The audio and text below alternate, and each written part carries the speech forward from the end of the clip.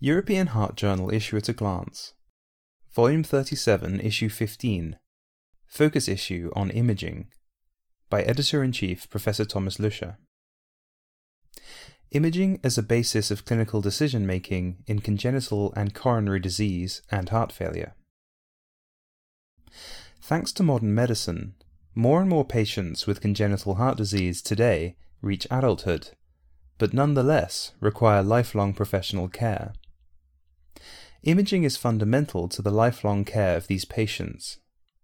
Thus, the review Imaging of Congenital Heart Disease in Adults by Sonia Babu Narayan from the Royal Brompton Hospital in London marks an interesting start to this issue. While echocardiography remains the first-line imaging tool, cross-sectional imaging with cardiac magnetic resonance (MR) or computed tomography (CT) provides complementary and invaluable information on cardiac and vascular anatomy and other intrathoracic structures commonly altered in such patients. Furthermore, cardiac MR provides quantification of cardiac function and vascular flow. As a result of these achievements, cardiac catheterization is mainly reserved for the measurement of pulmonary vascular resistance, ventricular end diastolic pressure, and percutaneous interventions. Of note, there have been further advances in non-invasive imaging of congenital heart disease, including advanced echocardiographic techniques, faster automated cardiac MR imaging, and a marked reduction in the required radiation of CT. Consequently, adults with congenital heart disease, who represent a truly heterogeneous population, benefit from appropriate application of multiple imaging modalities if matched with the expertise of tertiary centers. The quantification of left ventricular function is equally important in patients with congenital heart disease as in those with cardiomyopathies and heart failure. Myocardial strain is a relatively novel principle based on speckle tracking echocardiography that is increasingly used to better characterize myocardial function in such patients. In a second review, Myocardial Strain Imaging, How Useful Is It in Clinical Decision-Making, by Otto A. Smizet from the University Hospital in Oslo in Norway, the practical value of this modality is critically discussed. The authors remind us that the top evaluated strain parameter is global longitudinal strain, which is more sensitive than left ventricular ejection fraction as a measure of systolic function. Furthermore, global longitudinal strain is recommended as routine in patients undergoing chemotherapy to detect reduction in left ventricular function prior to fall in ejection fraction. Mechanical dispersion, defined as segmental variability in contraction duration, has been proposed as a predictor of ventricular arrhythmias. Furthermore, strain imaging may be used to guide positioning of the left-sided pacing lead in patients receiving cardiac resynchronization therapy. Strain may also be useful to detect myocardial ischemia, but the technology is not standardized sufficiently yet. Finally, peak systolic left atrial strain is a promising index of left ventricular filling pressure. Thus, strain imaging is still undergoing development, and further clinical trials are required to determine if clinical decisions based on strain imaging result in better outcome. With this important limitation in mind, strain may be applied clinically as a supplementary diagnostic method. Stent thrombosis is an increasingly rare but often fatal complication of percutaneous coronary interventions. Unfortunately, angiography rarely identifies the underlying causes of stent thrombosis. In their paper Mechanisms of Stent Thrombosis Analyzed by Optical Coherence Tomography, Insights from the National Pesto French Registry, Géraud Souterrain and colleagues from the University Hospital of Clermont-Ferrand in France studied a large cohort of patients by optical coherence tomography, or OCT, to explore the characteristics and mechanisms of stent thrombosis. Out of a prospective multi-center registry, 120 patients with confirmed stent thrombosis were selected. Very late stent thrombosis was the clinical presentation in 75%, late in 6%, subacute in 15%, and acute stent thrombosis in 4%. OCT identified an underlying morphological abnormality in 97% of cases, including Strutt's malapposition in 34%, neoatherosclerotic in 22%, major stent underexpansion in 11%, coronary evagination in 8%, isolated uncovered struts in 8%, edge-related disease progression in 8%, and neointimal hypoplasia in 4%. Ruptured neoatherosclerosic lesions occurred in 35% of patients who had received a bare metal stent, but in only 14% with drug-eluting stents, whereas coronary evaginations were more frequent with the latter than the former, i.e. 12% versus 2%.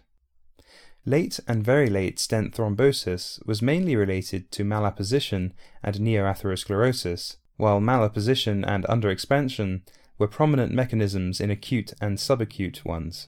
Thus, in patients with confirmed stent thrombosis, OCT imaging identified an underlying morphological abnormality in 97% of cases.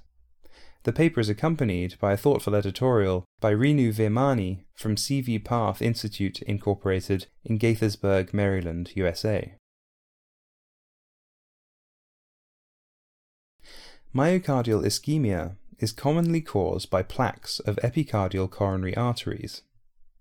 Unfortunately, the degree of coronary narrowing is often difficult to assess angiographically, where a stenosis above 50% is considered obstructive as plaques are only incompletely visualized with 2D angiography. Thus, novel techniques such as invasive and more recently CT-based fractional flow reserve have been introduced. In their paper Coronary Plaque Quantification and Fractional Flow Reserve by Coronary CT Angiography Identify Ischemia-Causing Lesions, Sara Gaur and colleagues from the Aarhus University Hospital in Denmark evaluated the association between coronary stenosis severity, plaque characteristics, coronary CT angiography-derived fractional flow reserve, and lesion-specific ischemia, as identified by fractional flow reserve in 484 vessels of 254 patients. Plaque volumes were inversely related to fractional flow reserve, irrespective of stenosis severity. Relative risk for prediction of ischemia for stenosis above 50% was 5.0, 3.7 for non-calcified plaque more than or equal to 185 mm cubed, 4.6 for low-density non-calcified plaque more than or equal to 30 mm cubed, 1.4 for calcified plaque more than or equal to 9 mm cubed, but 13.6 for CT-derived fractional flow reserve. Low-density non-calcified plaque predicted ischemia independent of other plaque characteristics. Low-density non-calcified plaque and CT-derived fractional flow reserve yielded diagnostic improvement over stenosis assessment, with area under the receiver operating characteristics curves increasing from 0.71 by stenosis above 50% to 0.79 when adding low-density non-calcified plaque more than or equal to 30 mm cubed, and to 0.90 when combined with CT-derived fractional flow reserve. The authors conclude that stenosis severity, plaque characteristics, and CT-derived fractional flow reserve predict lesion-specific ischemia. Plaque assessment and CT-derived fractional flow reserve provide incremental discrimination of ischemia compared with stenosis assessment alone. The paper is accompanied by an editorial by Gianluca Pontone from the Centro Cardiologico Monzino, IRCCS, in Milan, Italy. In patients with symptoms suggestive of coronary artery disease, several non-invasive imaging modalities are currently recommended. While MRI and nuclear tests provide mainly functional information, CT gives insights into structural changes of the coronary circulation.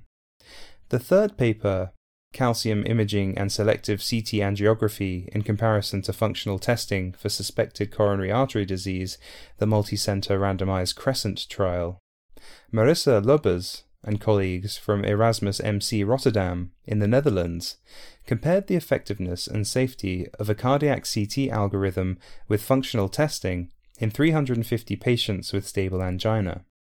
By 1 year, fewer patients randomized to cardiac CT reported anginal pain, and event-free survival was 96.7%, and they're slightly, but not significantly higher for patients randomized to CT than for those randomized to functional testing, for which it was 89.8%. Further, after CT, the final diagnosis was established sooner, and additional downstream testing was required less frequently, resulting in overall lower diagnostic costs. Thus, for patients with suspected stable angina, a tiered cardiac CT protocol offers an effective and safe alternative to functional testing. Incorporating the calcium scan into the diagnostic workup was safe and lowered diagnostic expenses and radiation exposure.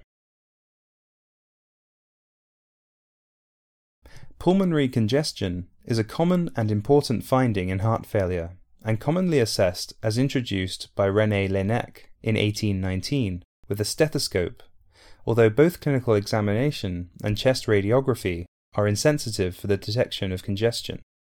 Elke Platz, from the Brigham and Women's Hospital in Boston, Massachusetts, argues that lung ultrasound is a novel technique that may detect and quantify subclinical pulmonary congestion. In their paper, Detection and Prognostic Value of Pulmonary Congestion by Lung Ultrasound in Ambulatory Heart Failure Patients, they sought to relate lung ultrasound and clinical findings to heart failure hospitalizations and all-cause mortality at 6 months in 195 patients with heart failure. Lung ultrasound was performed in 8 chest zones with a pocket ultrasound device. The sum of B lines ranged from 0 to 13. 1/3 had more than or equal to 3 B lines on lung ultrasound, yet 81% of these patients had no findings on auscultation. During follow-up, 27% were hospitalized for heart failure or died. Patients in the third tertile, more than or equal to 3 B lines, had a 4-fold higher risk of the primary outcome compared to those in the first tertile, and spent a lower number of days alive and out of the hospital.